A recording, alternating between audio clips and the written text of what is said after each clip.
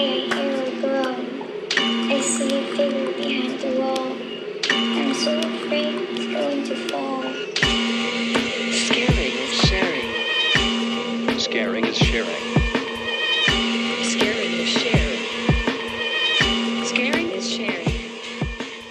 Hey, time again for another episode of Scaring is Sharing. Yes, it is the harvest where we share spooky news and frightful views with each other and you about all things horror. And the harvest is bountiful. I don't know. I just wanted to say something different. I wanted to say Hamlet. It just didn't come out. The Hamlet? But it can be a harvest of horror. It could. We could be a Hamlet of horror too. It's like a village. We have it takes people to make a village, and we have people. And it takes a village and no child left behind. That's right. And I am here today with the fantastical, the orgasmical, Jeremy, the original Sasquatch Slim Rusk. And you are the amazing, incredible, I don't even know where to go with this. You're awesome. You know it. It's Brandy Joe Planbeck, the Flaming Scream Queen himself. And if you've never listened to us, Jeremy and I like to talk about scary movies, in whatever fashion, news, things we've watched, etc. And then we assign a movie to the other person that they've not seen before. We go away and watch them, and then we come back and we talk about them. That's what we do. That is indeed what we do. Jeremy. Yeah. Have you heard of the elevator game? Yes. Your face said no, but your mouth said yes. Because for a minute it sounded weird, but then I was like, wait, isn't this a thing I read about on like creepypastas and stuff on a million years ago on Reddit? Like the scary, I used to be obsessed with reading the people's scariest true stories on Reddit for a long time. And I think the elevator game was one of those things I came across on there. Yeah, I think it's fun. And it sort of gained popularity when the whole Elisa Lam thing went down because people thought she was playing the elevator game. Yeah, isn't it the thing where you're supposed to go to this floor first, then this floor in like a weird... Yeah, you go 1, 4, 2, 6, 2, 10, 5. And then a woman is to enter and you're not supposed to engage with her. And then you're supposed to press floor 1. And if it goes to floor 1, you're like, good. And if it goes to floor 10, you're like, walk out into like an alternate reality. Oh but my you're just not supposed to engage with her. I bring it up because there's a movie coming out, like a Shudder release called The Elevator Game that goes into this. And, but it's supposed to be bad. I watched a review from Spooky Astronaut. I really like her a lot. And she's a YouTube channel. And she did not care for it. So... Damn. I mean, we're mostly in line. She and I just really like her. She's super cute and just has like a really fun personality. And she just doesn't look like your stereotypical horror lover, which is like, I'm a big fan of that. So yeah, but I like the idea of the elevator game and I would play it sometime. We should do it and see if we go to an alternate dimension. Yeah. Why not? I just want to see if a woman gets on at floor 5, you know? Yeah. And then you know it's the point of no return. Then you're like, oh fuck, oh shit, it's real. Jeremy, you know what? Something is super exciting. What's that? We have 3 new iTunes reviews. Whoa! I know, and I think I know who all 3 of them are, but I'm very appreciative nevertheless. I mean, Whoa. I'm maybe appreciative even more, right? So the first one comes from Jamrich2, which I know who that is, and the subject, header, whatever, is fun. Great podcast. The hosts have excellent chemistry, and the show is super fun. Can't wait to hear more. 5 stars. Thank you, Jamrich/Jamie. Yeah. And the next one is from JJ4 Music, which I think might be our friend Joey over from Only Slightly Opinionated, where Jamie is also from. I could be wrong here. This could be someone else.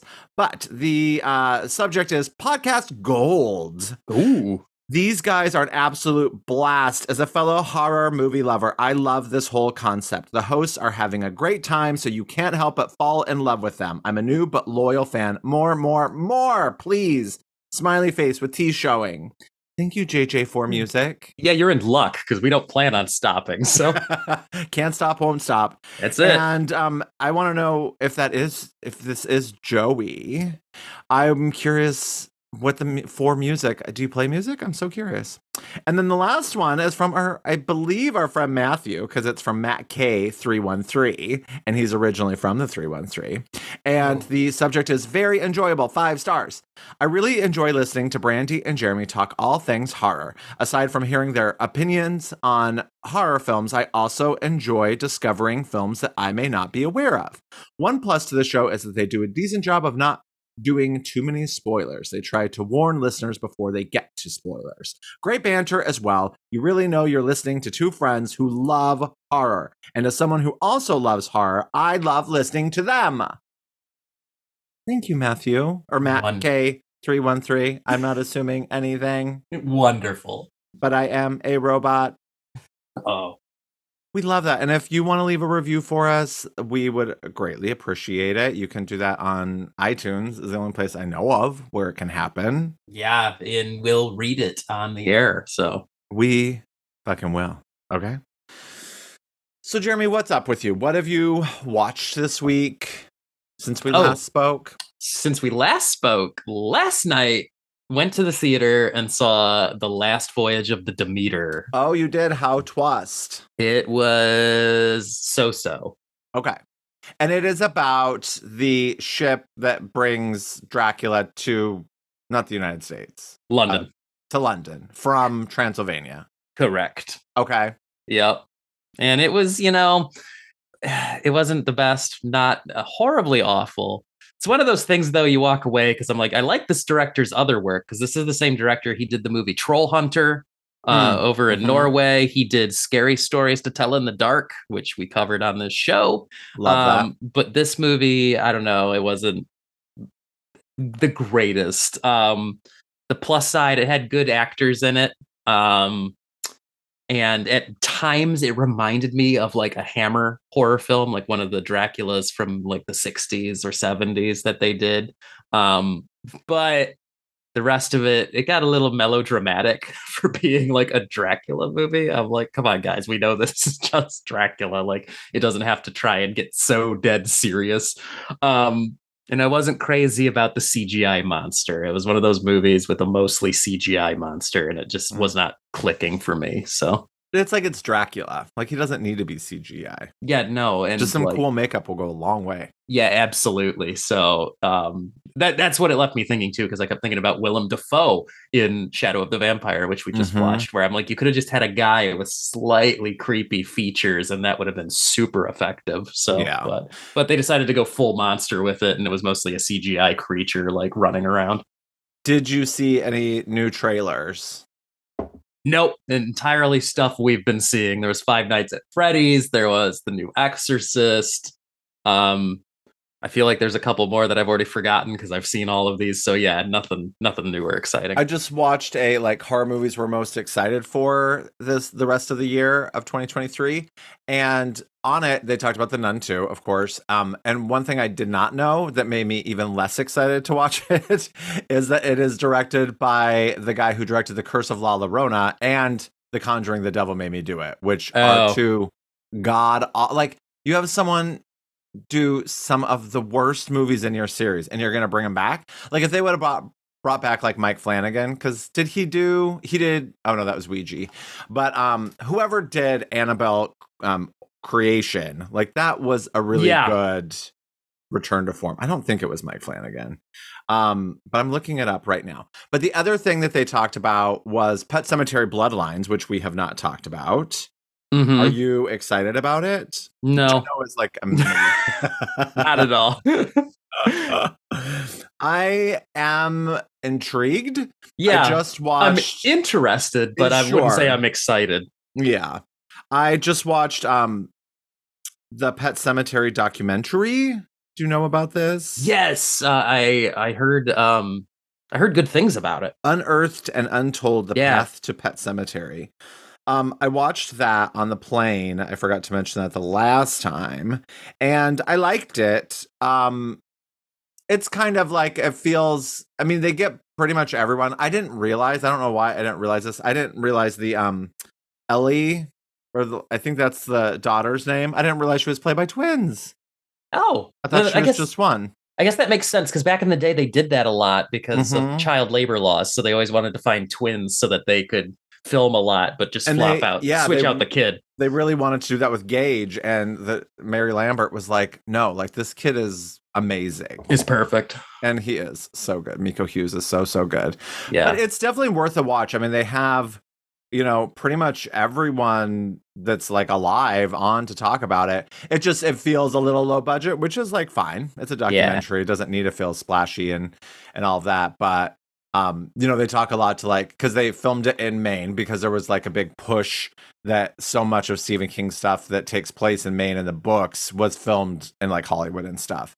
So they filmed it in this small house in Maine. And the most interesting thing about it was for Judd Crandall, am I saying that right? Yeah, that's right. For his house, they did find like the perfect house for like the Maine family. And then across the street was like a smaller house. So they built like a house frame over that house. Oh, okay. But because it gets, spoiler alert, set on fire towards the end, they had to like build like extra things like behind it. So they burnt it with a house like inside of it, essentially. They like burnt all this extra, and like the whole town showed up to watch it. But I was like, the homeowners, they like interviewed them, and they were like, "Well, we were just kind of hoping for the best," because it's like it like literally burns. It's so crazy. They must have got a big fat paycheck too out of it. Probably from the production company. Yeah, but it was, it's worth watching. It's worth a watch if you love the movie, which, I've talked about it so many times on here. I'm a big fan. And I did just look up Annabelle Creation. The director was the guy who did the Lights Out short, which makes total sense, and the Lights Out movie, which I'm not a big fan of. And he directed Shazam. Yeah, the Annabelle Shazam Creation movies is the best of the non-Conjuring films in the Conjuring universe. The extended Conjuring universe. Thank you. Yes, yeah. No, I was going to say I'm less excited for Nun stuff now that I saw the news item that her name's escaping me. She plays the nun in the movie. Oh. She's suing Warner Brothers right now for royalties because she's saying that they're profiting off of her image and not giving her fair share, her cut of all the merchandise they make based on the nun. As usual, typical Hollywood stuff. Typical. Yep. The most surprising thing in this like little movies we're excited for that I've heard about forever, and we've talked about it once on here, and they had like bits from the trailer, which I didn't know was a thing, is Dear David, which is based on that BuzzFeed phenomena where the guy said like his house was haunted, and he had all these like videos and photos and stuff of like this creepy boy with like a sunken in head. But they had like footage from like the trailer or from the movie. Oh yeah, I remember reading about that when it was a thing online. It was Joe and I were just like totally entranced by it for a little while there. But it comes out on October 13th, Friday, October 13th. So I have to say, now that I know that's coming out, I'm super excited. From what I saw, I don't know that I'm convinced that it's going to be good, but who knows? But the whole notion of it was definitely scary back in the day. Like the pictures looked so real, and there were like videos and stuff. Like it was good. That was some good times. Cool. Well, I mean, do you know the news that just happened that has me excited beyond belief now? Because we've been asking and wondering where the hell is this movie? What? Toxic Avenger. Oh, yes. There was like a little poster. Yeah, it's premiering next month at Fantastic Fest. Nice. Which means it won't come out till 2024? Yeah, probably. But here's hoping maybe they'll speed it along. But it's premiering next month. So, and they released a teaser image of what looks to be Peter Dinklage as the character. He's obscured by shadow, but it looks pretty cool. So I'm like, yes. Give us a trailer at least or something. I want to see what this is going to look like. Okay. Yeah, that sounds fun. And have you heard about Mother Nature? I mean, not like, Yeah, not the concept, you mean. But it's a Jamie Lee Curtis eco-horror graphic novel that she created with a filmmaker named Russell Goldman. I didn't look up who he is. And Carl Stevens illustrates it, if that means anything to you. No, it doesn't. And it's based on Jamie Lee Curtis's screenplay for an upcoming Blumhouse horror movie, which she also directs. Whoa. And the description is Mother Nature follows a woman determined to sabotage the corporation responsible for her father's death, only to discover a horrifying truth about the nature behind it all.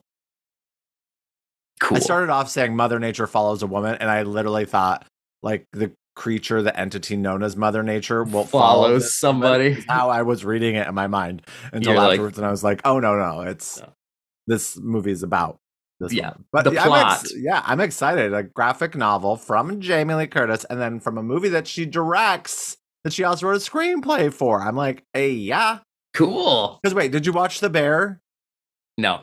Oh, you need to watch The Bear. We're not done with the second season, but everyone tells me watch The Bear, and I'm like, you will love it. It will stress you out for sure. Like if you're someone with, I don't know what, maybe not OCD, but like, I mean, it's in a restaurant. If you've worked in a restaurant, it will stress you the fuck out. If you currently work in a restaurant, you may be like, yeah, no, it's too close to home. But there's an episode with Jamie Lee Curtis that she's like so fucking good. Mm-hmm. Yeah, I'm terribly excited about that. Cool.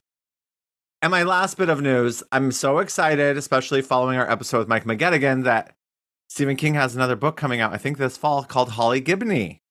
Oh, good. Yeah. All about our girl. Yeah, continuing her story, huh?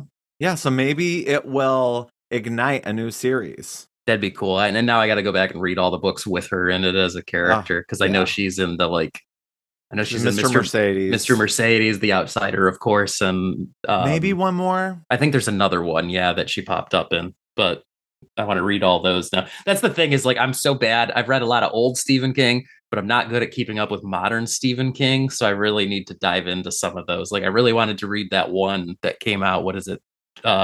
Fables or something like that. Fairy Tale, that's it. But I heard that was very good, so I want to read that. Yeah, Joe just read it and really liked it. I don't think he did at first, but he eventually, I think by the end, I think he did enjoy it. Mm-hmm. So, love that. Yeah. We have some teragrams to get to. Yeah, let's get to them. Let's fucking get to them. People want to hear their teragrams. There's the first one here I'm going to read, and it's from my friend Bobby, who I think has mentioned to me. And I know he's mentioned to me that he listens, but I think he's a first-time writer.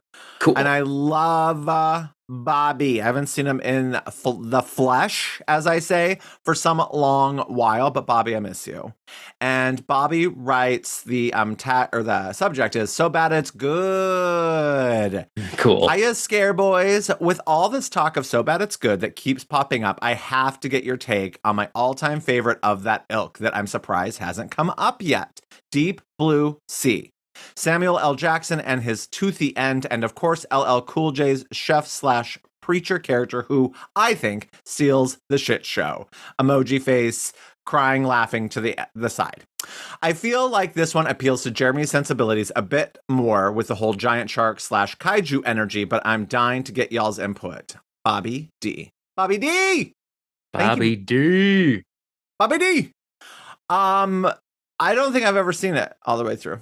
Oh, really? Okay. I know the scene, like the big scene. I know that from clip shows and stuff, but I don't think I've seen the whole thing. Yeah, I used to love it. Did you? I haven't seen it since I was a youth, since I was a teenager. It was a favorite at sleepovers. When I was younger, trying to pick a movie to decide on. It's what can we watch? What we can watch? And Deep Blue Sea was usually what everyone could land on and be like, that appeals to everybody's sensibilities. So let's watch Deep Blue Sea. So I remember seeing it multiple times at sleepovers at friends' houses. But that's the last I remember of it. But it was it was a lot of fun. That's what I recall. But I got to revisit it. Yeah, our friends over at It's Only a Podcast during their Mommy Nature Dearest, their series right now is they covered it and I listened to it and I was like, I don't think I've watched this before. I don't think I've seen it, the whole thing. Yeah. No, I just said watched and seen, and it just brings it up. I had a friend who I think I can't remember what I said. I was talking about a movie and I'm like, I haven't watched that. And he's like, do you mean you haven't seen that?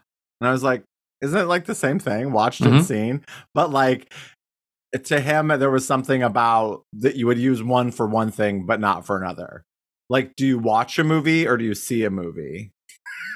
I don't know. I don't know what that means. I don't know the difference. Know what it means either. It came out of my mouth and I thought of it, but yeah. I can't remember his exact argument with the whole thing. So you know what? Moving on. But yeah, so Deep Blue Sea, I would like to check it out. Yeah, maybe I'll throw it in for consideration. Maybe we can get to that at some point. Yeah, that's a good idea. All right. Well, what do you got for me? All right. The next telegram goes, Good morning, Jeremy and Brandy Joe. I was out running this morning listening to your podcast, of course, and stopped to get hydrated. Another runner who had also stopped asked, I like your t-shirt. What is that? I looked down and I was wearing my Scaring is Sharing merch. I think you might get a new fan. A few things to catch up on. We missed you last week, by the way. Even though we have been back in school for 3 weeks now, I'm still carving out time for horror. The Horror of Dolores Roach. This new short series seems to be flying under the radar, but is worth the watch. The protagonist slash anti-hero is also in my favorite Final Destination film. Brandy Joe, elements of this should appeal to your connection to the theater.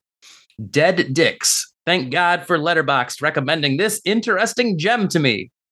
Gatlop. Hell of a game. At the start, it seems predictable and cliche and then goes in a different direction. Lastly, I finally caught Hatchet. After hearing about it for so long, I'm glad I finally watched it. I was inspired to post my best horror movie scores on Letterboxd. Some are standards, but at least one might be a surprise. What are some of your best of music scores in horror? That's all for now. Till next time, stay happy, stay healthy, stay you, Teacher Drew in Phoenix. Thanks, Teacher Drew.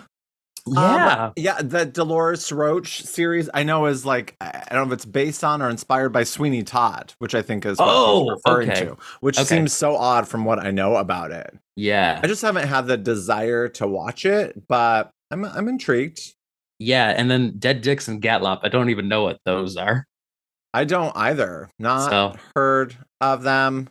And then Hatchet, of course, I'm a fan of the Hatchet series, but it's been years since I've engaged with those. So I do want to give a rewatch to the whole thing. Yeah. But I remember when the first Hatchet came out, and I discovered it, I was like, this is totally what I had been waiting for, something cool and new at the time in the slasher genre. So, but a throwback to 80s, Friday the 13th and Halloween movies from the 80s for sure. So that was a revelation, I remember when it came out. So I want to revisit the first Hatchet again. Okay. Let's talk about horror scores. Yeah, horror scores. And I looked at Teacher Drew's list since we follow each other on Letterboxd. I'm a creep. I creeped on it and it's got solid entries in there. So, well, what are some of yours? And mine, and I got some overlap with you, Teacher Drew, for sure. But of course, you cannot. And this is the thing too. I love listening to horror movie scores. I even collect them on vinyl, so I have a whole bunch. But you got to go with Halloween. Of course, that's one of the greatest, John Carpenter. But I'll raise you the original Halloween and say that Halloween 2 is underrated, I think, as a score on its own, because there's Halloween 2, sure, it's a lot of the same themes from the first Halloween, but Halloween 2 is where he went full synth with it. That's where it got really 80s. And it does some interesting things. But he also did Halloween 3, which I think is a really good score in its own right as well, because you would expect it. I mean, it's the break. We all know it has nothing to do with Michael Myers, but it's interesting that it does fit right in with the style of the other Halloweens, but he doesn't reuse any of the themes he had already been using. He makes all original music for it. Nightmare on Elm Street. Oh, yeah. After watching it again, I was just like, this score is so good. It's so good. What else comes to mind? I think one of my all-time favorites is the original Candyman. Oh, yeah, Philip Glass. Yeah, Philip Glass. It's so haunting and perfect. It's gorgeous. And a big one, I think, that gets forgotten because I don't often hear it when people talk. It's getting recognized now, but people don't often talk about it. Hellraiser. Oh, isn't that also Philip Glass? No. That's Christopher Young. Thank you. Yes. Yeah, he does. So beautiful. It is. It's full orchestral. They did it it stood out in the 80s because everyone was doing synth at that point. By the end of the 80s, they all copied John Carpenter and went over to synth music. But he went for full orchestral score. It's gothic. It sounds like it's from another era. But yeah, Hellraiser and Hellraiser 2 for that matter. That score is also amazing. And a lot of these sequels too, I think sometimes fly under the radar. Friday the 13th 1 through 6, like all of those are great. Like Harry Manfred, the best. Yeah, Harry Manfredini did all of those, like the first 6, and those are all great. 3 is fantastic with like the disco. Good. It's got the disco opening theme that is so cool. Yeah, I mean, there's a ton of them. I could go on and on. What are some of your favorites? There's a few. Well, the 2 that come to mind, because I love a good synth score. And so the 2 that fit into that for me that are like contemporary ones that just like do a little nod back. The Final Girls, I love that score so much. And that is Gregory James Jenkins. Love that score. And then also It Follows. Disaster. Yes. Oh God. Yeah, that one's so It good. Follows is amazing. The score is so good. So those are 2 that are not like ones that people typically talk about, but that I'm like huge fan of. Oh, yeah. And my other one is Poltergeist. It's really like that theme song with the little kids singing. Yeah. La la la la la la la. Yeah. It's pretty like that. That's really good. And I just realized too, talking about these like with sequels, Nightmare on Elm Street, the original is awesome. Nightmare on Elm Street 2, I think, is a really good score, which was also Christopher Young, because it sounds similar to Hellraiser when you listen to. Yes, you're right. I forgot about that. Oh, the score is so good. And then Nightmare on Elm Street 3 was Angelo Badalamenti, who worked with David Lynch a lot. So when you listen to that one, I think it's very similar to Twin Peaks because he did the Twin Peaks music. So, and that's another one. I know it's horror adjacent, a television show, but of course, like Twin Peaks. Another one that always comes to mind is the X-Files, of course, that had some amazing music throughout that. Besides just the main theme that everyone remembers, but they had a lot of really good creepy music in that show. For sure. Yeah, but there's a lot. There really are. There's a lot, and I'm such a music nerd too that I could just go on and on. So, yeah, and I don't think it is technically the score, but maybe. But I ever since we watched Ms. 45, that fucking disco song. Yes, I have it on my main playlist I listen to. It's like my heart playlist, everything I heart on Apple Music. And oh my God, I could listen to that so much. It gets stuck in my head. It is such a banger. Yes. A banger? A banger. And one more I got to mention. It's Teacher Drew had it on his list too, is of course The Exorcist. But I think what's fascinating about The Exorcist is like, I don't know, do you truly consider it a score? Because all of that, well, most of it, I think there are some original pieces, but most of it, like even the famous theme from Tubular Bells, yeah, those are pre-existing pieces of music. They actually took compositions that existed independent of the movie and used them for the movie. So they curated a soundtrack for it, is how The Exorcist, most of the music happened for that, which I think is fascinating. Now, do you know Book of Love, the group? No. They're like an 80s group, and they have this song called Pretty Boys and Pretty Girls. And when Joe and I first got together, he was a fan of them. I didn't know them, but they do a remix with Tubular Bells, and within it, they also sample Linda Blair. Mother, make it stop. It does this. I'll have to send it to you. It is awesome, and I wouldn't know it without my husband. That's awesome. The song is so good, but if I hear it without the Tubular Bells and without the Reagan and soundbite, it feels incomplete for sure. Incomplete. Okay. Yeah, I'm gonna send that to you. It is a banger indeed. Awesome. Yeah. So yeah, so many good scores. They're really, I mean, horror music, because I don't know, like I think that people could think like, oh, horror movies, for people who don't think it's like there are good movies that happen to be horror movies or whatever, but there's just some of the scores are just so good because they sort of tap into different feels than a lot of other movies do, I think. And it's sometimes just getting the perfect score that enhances like the mood you're going for with that certain movie that, without that, because they always talk about the famous early cut of Friday the 13th where they weren't going to use music in it. Oh, I didn't know that. Because they wanted it to, I don't know if they were going more for like a documentary, style feel, or to make it feel more realistic. So they weren't going to use music, but everyone thought it was boring. without music, like test audiences to not react well to it. So they're like, okay, we got to get some music in here. And then they got Harry Manfredini, who just knocked it out of the park. And then they're like, and now everyone's terrified of this movie. Oh, I did not know that. Yeah. So it's a fascinating idea to think about. Okay. Well, that was a great topic, Teacher Drew. Yeah. We could talk about that for days and days. Yeah, we could go on and on. All right, well, we have one more telegram here from a good friend of the podcast, Matthew, and the subject is Salem's Lot.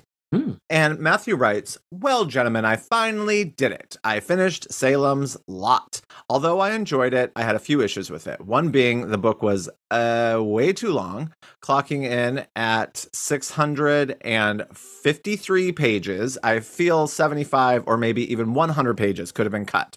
This might have made it a faster read for me. And I thought it dragged toward the end. When Ethan brought up the book, he mentioned he was surprised by homophobic slurs being used. I have some thoughts about that, and let me explain. Firstly, there are a ton of characters that are introduced in it, and first person is never used, which is why I think the use of the F word is effective. When I was reading the character's intro, I'm in their mind, and no person is directly called that, if I remember correctly. It's in a character's inner monologue while he's discriminating another character. But it wasn't a vulnerable moment for them. It was how they thought and their worldview. It was very casual and intimate in a way. You're in the character's mind, and that's how they see certain people, and they might not use that word in public, but it speaks to how that character views other people privately. Secondly, Stephen King is a smart guy and an LGBTQ ally. I don't think this gives him a get-out-of-jail-free card for putting that word in his books, but he knows how to use words to build characters and worlds. Stephen King knows how to build interesting worlds, and you can't have an interesting world without complex characters in it.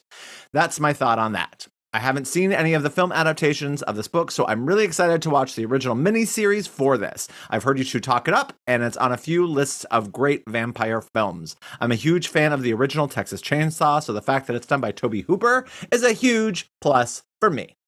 Thanks, Matthew. And I like that take on, on the use of language and whatnot. And I have to say this, I'm never going to be on here, and there's certain words I would never say, like on our podcast. But overall, I don't feel like certain words should never be used. Mm-hmm. I think that they can be used in artistic formats for certain reasons. And I think what Matthew's saying, like here, I think sort of that applies to it. I'm not like if I was reading a book and there were certain words used in it, I wouldn't necessarily just put it down right away. But I think there's he had these justifications of why he thinks it's important in the world of Salem's Lot. And I think that's the whole point, is if artistically it is in there for a reason, then I think that those words can be potent and valuable and important. Yes. And Stephen King is also very good at going to certain times and places and painting a picture of certain types of people that sometimes language, often like horrible slurs that you don't often see used now, because rightfully so. But when painting a certain picture of a place, time, types of people, he doesn't shy away from doing that heavy, dark subject matter. And that's how people like that he's trying to design and bring to life would talk or think or interact with other people. So yeah, I think the important thing is that the words aren't used casually in artistic mediums, because I think that's when people feel that it's okay for anyone to be using them in any sort of way. It needs context. It needs context for sure. Like there's certain plays and musicals I can think of that have certain words in them that should be there because of what it says about a character. But then there's other times when you're reading a script and you're like, okay, this does not need to be here. And I would never do this play because there's no way I would have a person say this word over and over like this. So yeah, you're like, it's there for shock value. You can tell when it's there to shock and when it's there because it's actually helping to build a picture.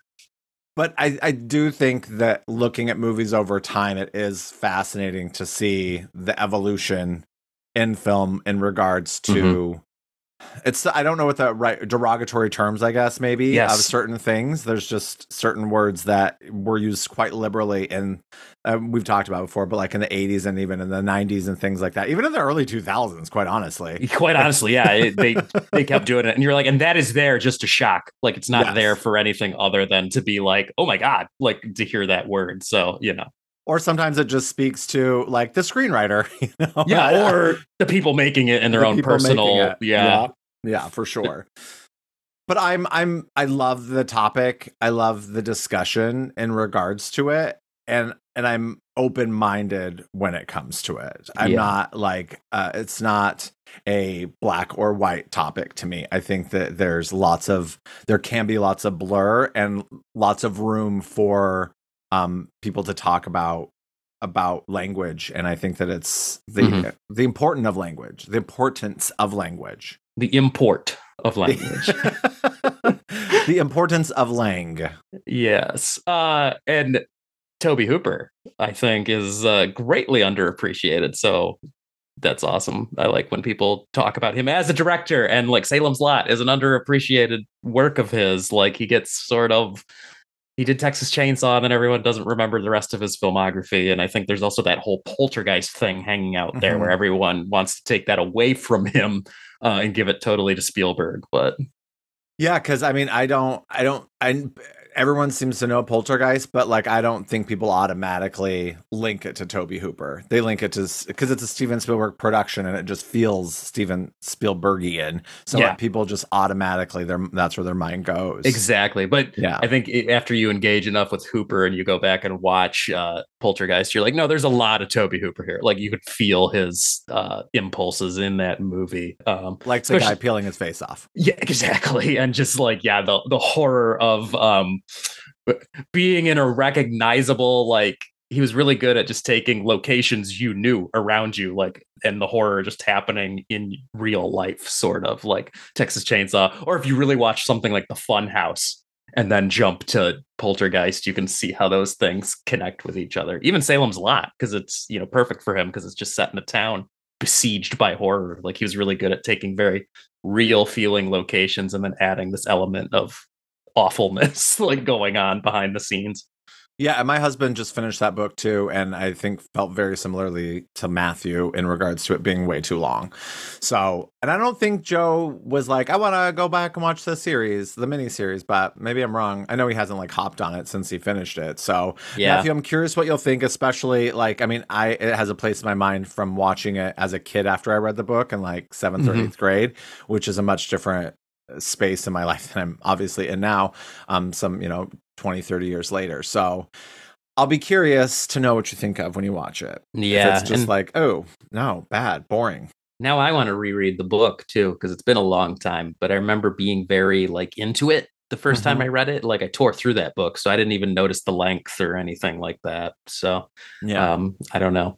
The only Stephen King I can think of that I read that I felt like this needed to have like half the book cut out was the Tommy Knockers. I think I've mentioned that before. Oh, That's the one where you're like, there's a good story in there, but he needed to be edited like very much so, because there's just so many asides and extra shit in that one that just doesn't serve the bigger narrative at all.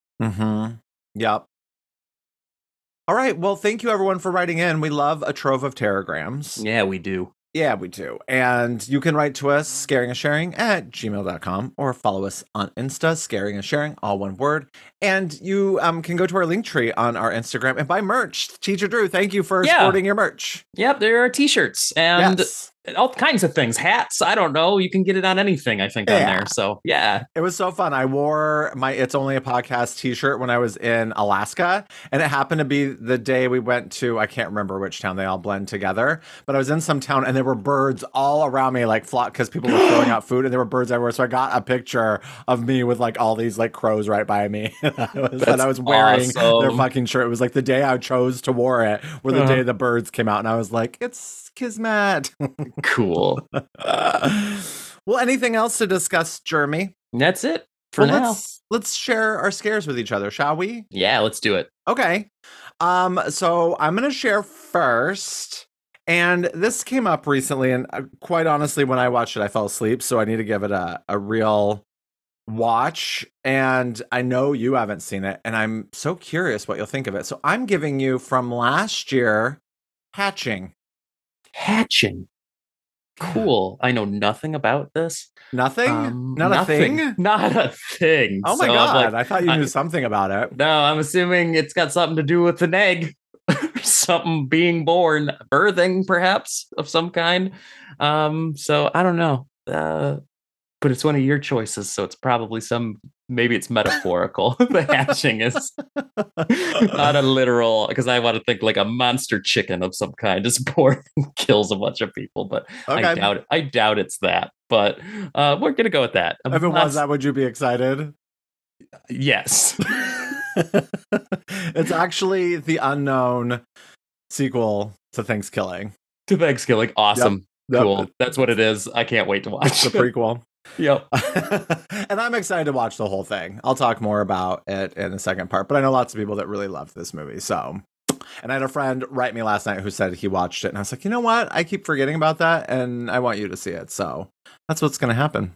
Cool. Yeah. And my selection, I've been waiting and thinking about doing this. It's been a long time since I've seen it, so I wanted to rewatch it, but with all this talk about so bad it's good, the fact that the new Toxic Avenger is finally coming out, I'm gonna go with the Toxic Avenger Part 2.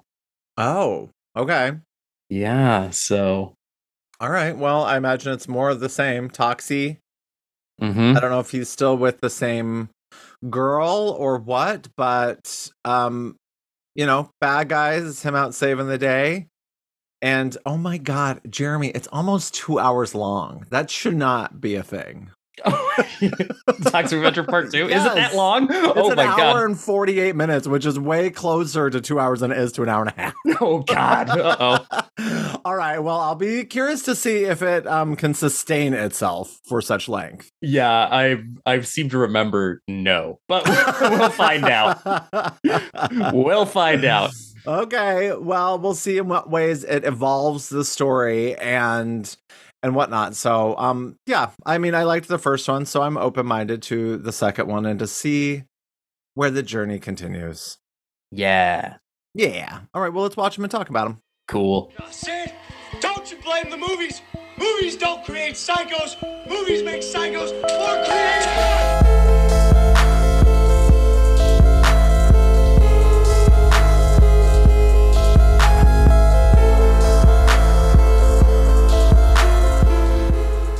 This is where we talk about the movies now. Yep, we watched them, and now we're going to talk about them because we shared them with each other. And you. And you. And so if you want to skip ahead to Toxic Avenger 2, you can do that. Just look in the podcast notes. But we're starting off with Hatching from 2022. It is directed by Hannah Bergholm, and the tagline is, "She's coming out of her shell." Oh, that's great. I love that. And the description is 12-year-old Tina is desperate to please her mother, a woman obsessed with presenting the image of a perfect family. One night, Tina finds a strange egg. What hatches is beyond belief. Was it beyond your belief, Jeremy? Yeah, I mean, it surprised me that there was an actual monster. Sorry, spoilers, but so this is a Finnish, I think. Yeah, it's a Finnish. I'm wondering if it feels like it sort of like a folk horror-y at times. So I was wondering, is there any sort of folk story connection to this? I wonder, from Finland. But yeah, Hatching. It's got a literal egg in there, and some weird shit goes on. Yeah. So tell us what you thought. So this is a weird movie. I want to like it. Well, I should say I want to love it. I didn't not enjoy it. I enjoyed it. I wanted to love it, but there was something just slightly off. I feel like, I think it's like dark. It's very dark. And it's one of those movies where, it's weird. Like I'm sorting through my own brain, trying to figure out now, why didn't it hit super hard with me? Because it's got a lot of the ingredients I enjoy. Mm-hmm. But what I think it is because it's got an impressively depressing atmosphere around it. And not a lot of good things happen to anybody in this movie. And I think that's it. I can handle dark. I like dark and twisted, but usually there's got to be some sort of payoff or reward, or somebody needs to be able to have at least one good thing happen to them, and I'm on for the journey. But this was just kind of like dark, dark, dark, dark, done. And there not a lot of happiness in this movie, so I think that's what was dragging me down watching it. Like I was waiting for the payoff of something, not nice, but some release from all the awfulness, and there really isn't any. Yeah, I mean, I know I read the little description, but let me just, for anyone who may be curious. So, yes, there's this like sort of like real perfect family, like sort of like the illusion of perfection. And the mom like does like social media and she's always taking videos of like, look at me, my perfect family. So there's this like pressure on the family. The mom's like a total bitch. And there's like a dad, and then there's a son who's a total bitch, and a daughter, Tina. And in the beginning, like this bird breaks into their house, and then like they catch it, and then the mom like kills it. And then later, like the girl like wakes up in the middle of the night and she goes out and she finds like the bird like hadn't fully died, so she kills it. And then she finds this egg and she takes it back to her house and she starts to care for it, and it gets bigger and bigger and bigger. And then it hatches and there's this creepy bird monster in it. And then over time, like they sort of become a little bit like one. Like if something happens to the bird, it happens to her and vice versa. And the bird starts to look like her, but creepier. And bad things start to happen, like people, in Tina's life who are like hurting her, or like that there might be some competition with or whatever. And so that's sort of like the gist of it. But it does, like, so much of it is about like the relationship between like a mother and her child, and like it breaks down into all these weird levels, like the main mom and her daughter, and the mom like really could care less about that. She just wants a daughter to look perfect for her viewers, really. Yeah. And she wants the daughter to be a champion athlete because she was in the past, and her career, they lead you to believe some sort of injury, something horrible happened to her, and she couldn't be an ice skater anymore, so she's forcing her daughter into gymnastics, which she hates because she doesn't get to hang out with normal kids. But then there's the daughter, Tina, with the egg and the bird. But then to further complicate it, once the bird is hatched, there are some weird moments with the bird and the mom when like the mom is sleeping, like the main mom. So there's like all these weird layers. These sort of like transference of emotions between the bird and the daughter, Tina, because they're kind of one and the same. Yes. So it is like complicated and complex in that way. And like you said, it is really dark, but not full on spoilers, but slight spoilers. Not as many people die as you think are going to die. Yeah, exactly. Like throughout it, you're sure this person's going to get it and this person's going to get it. And not that like the people you think are going to get it aren't the ones who necessarily get it all the time. Yeah. And then there's other like relationships going on. Like the mom, Tina's mom, is just a horrible person. Like the worst. Like all she cares about is her, she keeps talking about her joy. And you're like, God, I just want to punch her in the face because all she cares about is herself.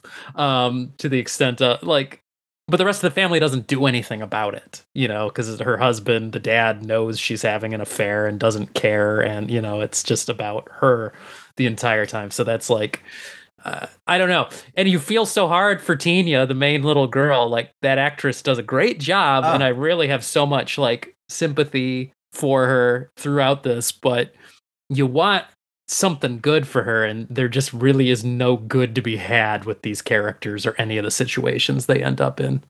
Yeah. And I kind of mentioned it in the first part, but when I tried to watch this when I was away at a conference, and I sort of fell asleep in the middle and woke back up for the end. And so I didn't get the full watch.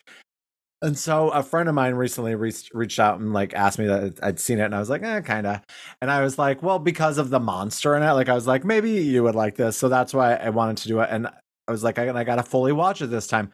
I made it about 30 minutes in and I fell asleep again. Oh, like, no. It's like so weird. Like it just has, I don't know if it's the Finnish language or what. And then so like I finished it last night and I saw it all and I liked it more, of course, not of course, because I could have liked it less, but I did like it more having watched the whole thing. But one of the friend who reached out to me about it, John, said like that his complaint was that there seemed to be a disconnect over the emotions from the Finnish language. And I just wonder if there is something to that. I don't know that I fully understand his comment, but like maybe there is a bit of a disconnect with the differences in culture or something, or maybe that is just solely the director's choice of how she wanted to make the movie. But I did have a different interpretation this go around of what, because it definitely is like sort of a almost like a like an weird retelling of like the Ugly Duckling. It reminded me of the Black Swan of Black Swan sometimes. Yeah, like there's sort of like this turning into a bird thing. And like going through not weird, but going through like female transitions. Like she's at the age where like puberty's happening. Yes, and there is a moment that alludes to that in the movie too.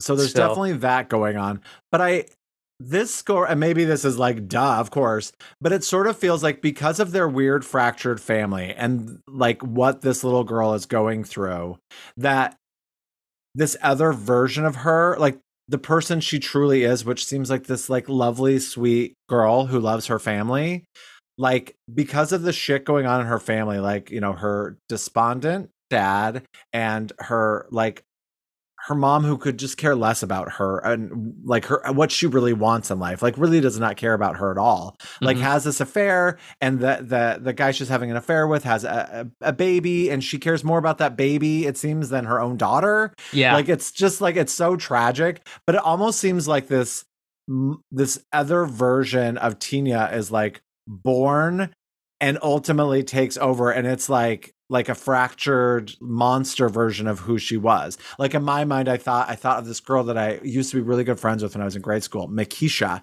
and her parents were like, and like we were great friends in like 5th and 6th grade. She loved old movies. She was so funny. And then like we got into like junior high, and I just remember her parents were like the worst. They were just like overbearing. They were rude. I know her dad hit her, and we just sort of grew apart. And eventually she became, as we called them in our school, everyone had a different name, but a Lodi. She became a Lodi, and she would like smoke in the park and wear black, and you know she did drugs, and she just turned into this other version than that girl I once knew, and eventually she killed herself. It was very tragic, but I just thought of Makisha this time watching it, because and not to say like you can't like do drugs and smoke and like you can also be a good person, like I'm not saying no, not at all, but it just feels like this other version of this little girl is born and takes over ultimately because of her family and who they were. It's like the hardened version born. Version because she has to go through these traumatic things. Like that's what this is. This is a traumatic family environment because it's so dysfunctional. In reality, like they put on the blog to show how perfect they are, but in reality, it's not a functional family situation whatsoever. And that has effects, especially on kids when you're developing. So she becomes the creature is perhaps, like you're saying, this metaphor for this hardened version of the person that comes out of that, because you've lived through so much trauma. You're gonna be a different person at the end. And I know we've talked a lot about meta horror. What do we call it? Meta horror. Meta horror? Like a metaphor horror. Yeah, metaphorer. It's a really hard word, but the metaphorical horror. Yeah. And like I love it. For the most part, like I didn't find it tremendously successful with Smile, and the Boogeyman was just like fine, but like this feels more successful in the way that I just think it's a little bit more of a unique way to do it. Yeah, I think this is more because the metaphor makes more sense here. I think with Smile and the Boogeyman, we think we got what the metaphor is, but we're not necessarily 100% sure by the way the movie presents it, whereas this is very clear what's going on. Well, like with Smile, it just felt so simple. Like, not simple, but it felt so obvious to me. Like, oh, we're talking about mental health, but but then also like the mental health was like people were constantly killing themselves, which what is that saying about mental health? Like, but it's just still like it gets muddled. It gets muddled, and like the horror is always like someone smiling really big, which just feels kind of obvious. And maybe here the fact that this other version of her is born and sort of transforms into her maybe is obvious too, but it felt more unique. And it dealt more with like body horror, and also the fact that there's like practical effects. Like that was so cool. Like I just thought it looked cool. Like the monster was cool, and it's gross too. There's gross moments for sure. It reminds me of a It sort of had the vibe, the way the practical effects are done. It reminded me a little bit of like Full Moon Pictures' movies. If you remember, if you ever saw anything, that's like the Puppet Master movies and Oh, stuff. yeah. That's Charles Bam's company. So like they were cranking them out, especially in the '90s, just straight to video, like a lot of monster movies. But I saw plenty of those as a kid, and they have a certain charm to them, the way they always did the practical effects in those, where it looks like some kind of fucked up kids movie, like every single one of Full Moon's like monster productions. And that's what this reminded me of. It also kind of feels like a possession movie sometimes, Yeah. which is cool. Like there's one particular moment where someone's skin on their jaw, they scream so loud that the skin splits, and I just thought that is so fucking cool. Yeah, that Like, was really cool looking. Like, why has that not happened? And it may have, but like in any possession movie I've seen, that's not happen. But it's like, oh my god, that's so great! Like you scream so hard and loud and whatever, it just tears that skin, like connecting your upper and lower jaw. Yeah, I love that. That was cool. Cool. It's weird. It's depressing. And it's sad, but I think it's good. I definitely liked it more here, but there is something about it that puts me to sleep. Yeah, it's a good movie. And I saw online like the response was like unanimously great. It has like a 90% something on Rotten Tomatoes and all that. Yeah, so I was like, oh, why do I not love it as much though? Like I feel like I wanted to give it a higher score, but I still enjoyed it. Yeah, I feel like there's a slight disconnect somehow in there. Yes. And I don't know if that's like the whole point. Like the mom is the worst, and it sort of feels like it's about the mom, and maybe like the ultimate moment of her realizing too late, perhaps, that she sort of fucked things up, and that the daughter she once had that was so great is no longer. Yeah. You know? There you go. So, but yeah, it is. It's good. There's just that, yeah, something about it that I'm just like you. I can't be like, oh, I loved that. I can be like, that's good and that was well done. Mm-hmm. But yeah, it would never be on like the top of my like. I had watched it before the end of last year, and it wasn't on my top horror films of the year. But worth a watch, especially if like just hearing about it makes you go, oh yeah, that sounds like something I might dig. Yeah, check it out. Check it out. Fucking check it out. All right. Anything else to say? No, I think that's it for Hatching. All right. Well, out of 5 vomit licks. Yum. We love licking up vomit. How many do you give Hatching? I'm going to give it a solid 3. Okay. I'm going to give it 3.5. Slightly higher than my original score of 3. There you go. And we have a scare of approval. Yeah, still firmly a scare of approval. Firmly. And all right, well, great. How did you watch it, Jeremy? I watched it on Hulu.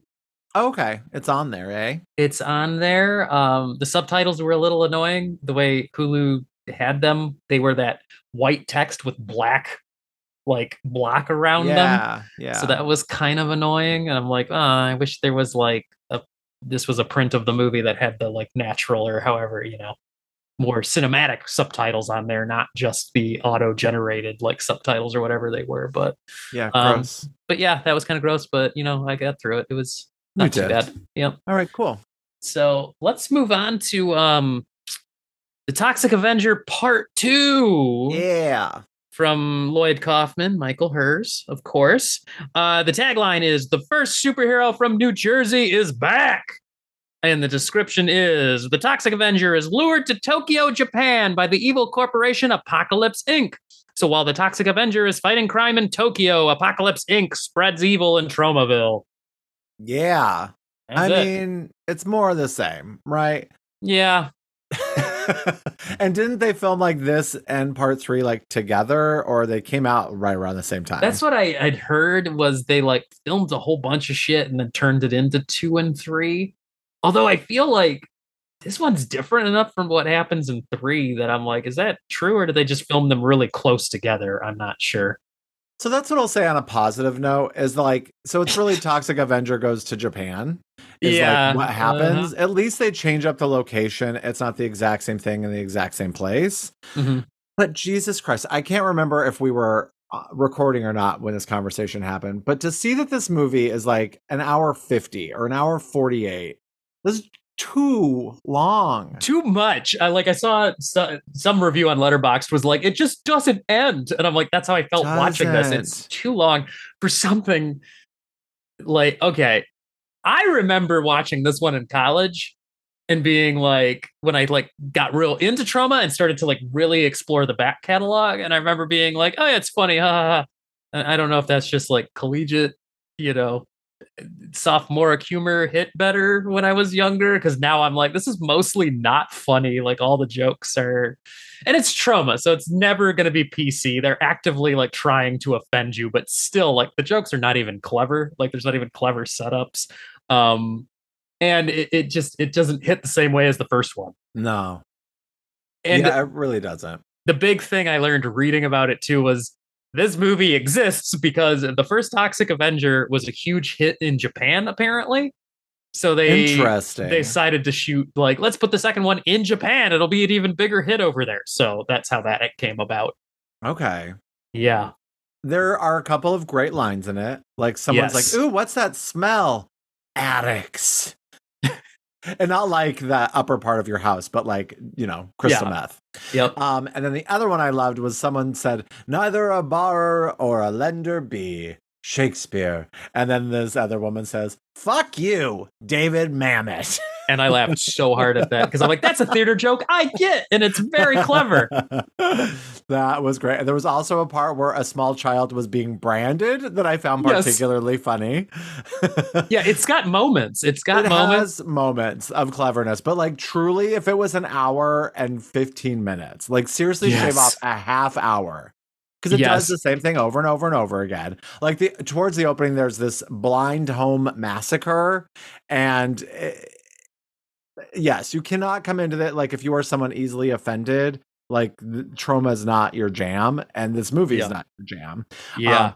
Because yes, there's a home for the blind, and I mean everyone gets obliterated. But there's some like that's the fun thing about these movies are like the fun kills, and they're fun in a goofy way, not like a Saw, like how are you gonna take the skin off your arm and your hand and your face sort of way.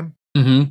But like there's all these clever kills, like someone gets like smushed in like a wheelchair, and it's like gory and bloody, and that's fun. There's like a chorus line, like kick circle thing surrounds Toxie and starts kicking him, and they don't mean a thing if he ain't got that swing is playing like over and over and over. Yeah, but there's some craziness. That's the main theme. I like how that's just constantly through this movie, and I'm like, I guess that was the one like public domain thing they could get for it. Oh my god. And I think that the guy who played Toxie, I think maybe he died or something in real life. I don't remember. I looked it up, but it was on. I watched it on Saturday, and it's it's behind me now. It's behind you now, yeah. And it is. It is one of those movies too, where you feel like because the Japan thing would be cool if it didn't have like it has like no payoff really, like plot wise. Like he goes to Japan for this whole like drawn out sequence that really is disconnected.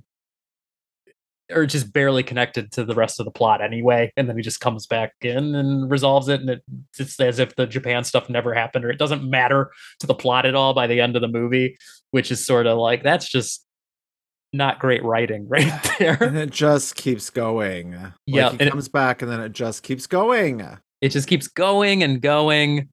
That's really it. Like this movie should have just focused on Toxie in Japan. Like if it focused on that would have been a more fun and novel, I think, sequel than the bookends of doing this whole like I mean that's Lloyd Kaufman's big thing. Like he is into environmentalism because that tends to be the bad guys are always like evil corporations that are polluting the planet, polluting human beings, our bodies with their product, whatever it may be that they're putting out there. So like he definitely has a message that's somewhat anti-capitalist, anti-consumerist, and pro-environment in there.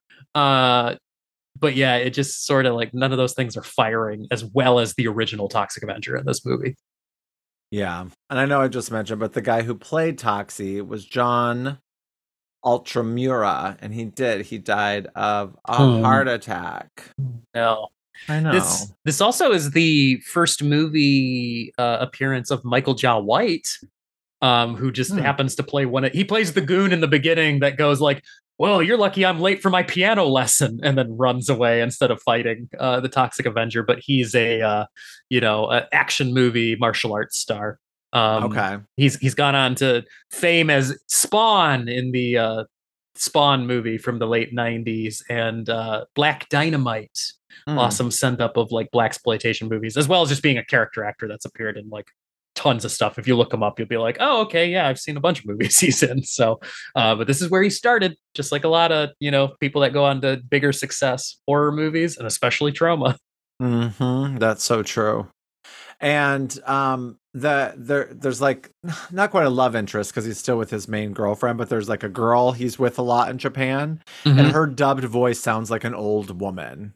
Yeah, and it is. It is? It was Lloyd Kaufman's mother. Oh my God, that's so funny. There's like a time or two where I could tell it was the girl's real voice. Uh-huh. But like all the other times, I'm like, you sound like an old woman. Yeah, so apparently I read a blurb online that she and the actor that played Big Mac, the bad guy over in Japan. Okay. Trauma was told that the actors they secured for that, like, oh yeah, they speak English, and they got over there and their English wasn't good enough to use in the movie, so they had to be redubbed by other actors, and those happened to be Lloyd Kaufman's mother and then Michael Hers himself, the co-director as Big Mac. So fake it till you make it, or fake it till you don't make it. Until you don't make it. And I do love the line where, what does he say? Like, Melvin, my son, my boy, or whatever. That delivery is so amazing in that scene. Oh my God. Yeah. There's also a kill that happens with like fish. It makes like the guy's nose look like fish. Like it's like a it's like make like a panini or something. Yeah, it's an iron shaped like a fish that he uses on the guy's nose, and it looks like a fried fish. Yeah, it's just entirely too long. Yeah, for what it is. And yeah, I mean the first one just has a little bit more charm to it. Yeah, and this one really shows that it's just sort of they're trying to get through they're trying to get to the gore scenes and the action scenes with pretty dubious plotting, and like that really shows at the end when they're just like, and then he sent like a narrator, Toxie narrating the movie, just says like, and then the main bad guy sent his worst villain of all, the Black Rider or whatever his name was, and it was just a dude in all black on a motorcycle that has it's just clearly a stunt rider. And a chase sequence they shot and just had to try and fit that into the movie somehow. Like it feels so poorly written in just to get to that chase sequence. Yep. So do with it as you will. Do with it as you will. I was pretty sure I had seen all the Toxic Avengers, but I'm pretty sure I've never actually watched part 3 because every time I read about it, I'm like, none of this sounds familiar. So I must never have watched part 3. But I've seen 1, 2, and 4. So, oh boy, yep. Well, good times. And there is a blurb in the beginning of 4, because 4 came in the late 90s, so there's like a good decade between it and the previous sequel, I think. So when they did 4, it was sort of like they make fun of the prior sequels where they go like, and then 2 and 3 happened, but those sucked, so we're not going to talk about those anyway. So there is some self-referential humor in part 4. Although I would argue part 4 is not really, I don't think all that much better than 2 or 3 anyway. But I liked when they did that in 2 as well. Like they talked about part 1 and about the upcoming part 3. Oh yeah, they did have that one line where he's like, if we don't stop them, there won't be a part 3. So. Yeah. That's always fun. Yeah, I enjoy that stuff. But yeah, other than that, if you got anything else to add? I don't. No. So out of 5 wind sail surfboard trips across the Pacific to Japan, how many do you give it? I'll give it 2. I also give it a 2. All right, well, that means you can take it and throw it on the slash heap. Throw it on the slash heap. That's right. Yep. Get it out of here. Yep. So between the 2 split down the middle, like one good, one bad. Yeah. Although neither bad. I mean, Not bad. Toxic Avenger's not bad. Like, if you dig that shit, you might want to watch it if you're a completist or whatever. Yeah, you might still dig it. I mean, that's the thing with Trauma. Continuing from our so bad it's good, like the original Toxic Avenger is definitely a movie I see thrown into the so bad it's good category by many people. But that's the thing with Trauma. That's what you get. They're usually either so bad they're good or just kind of bad. So it's like that's the game you play with watching a Trauma movie. Oh boy, such a game. Yeah, but I'm still glad they do what they do, because it would be a lot more boring out there without Trauma movies once in a while. So yeah, I agree. Disruption. That's what they say. Because Trauma, I just saw they're celebrating their 50th year in existence. Oh wow, the company's been around for 50 years, and they say disrupting media for 50 years. So that's crazy. Yeah, I like that. That's a long time. That is a long time. You're like, that doesn't sound right, but I guess it does, because they started like in the 70s originally. Wow. Like, yeah. So, they started as just a distributor, but then started making their own movies. So, okay. Yeah. Yep. Well, if you want to write us, scaringandSharing@gmail.com, or follow us on Insta, Scaring and Sharing. All one word. Don't leave me now. Yeah, sorry. I just leave me hanging. Yeah, I'm sorry. And we appreciate you all listening. Thank you so much. And come back and hang out this next week, okay? Yeah, come back, please. And remember that sometimes that is better. And until next time, guys, this chud's for you. And keep watching and talking about scary movies, because scaring is sharing, dudes. Bye. Scaring is sharing. Scaring is sharing. Scaring is sharing. Scaring is sharing. This has been a production of Planet Amp Podcast, powered by Pinecast.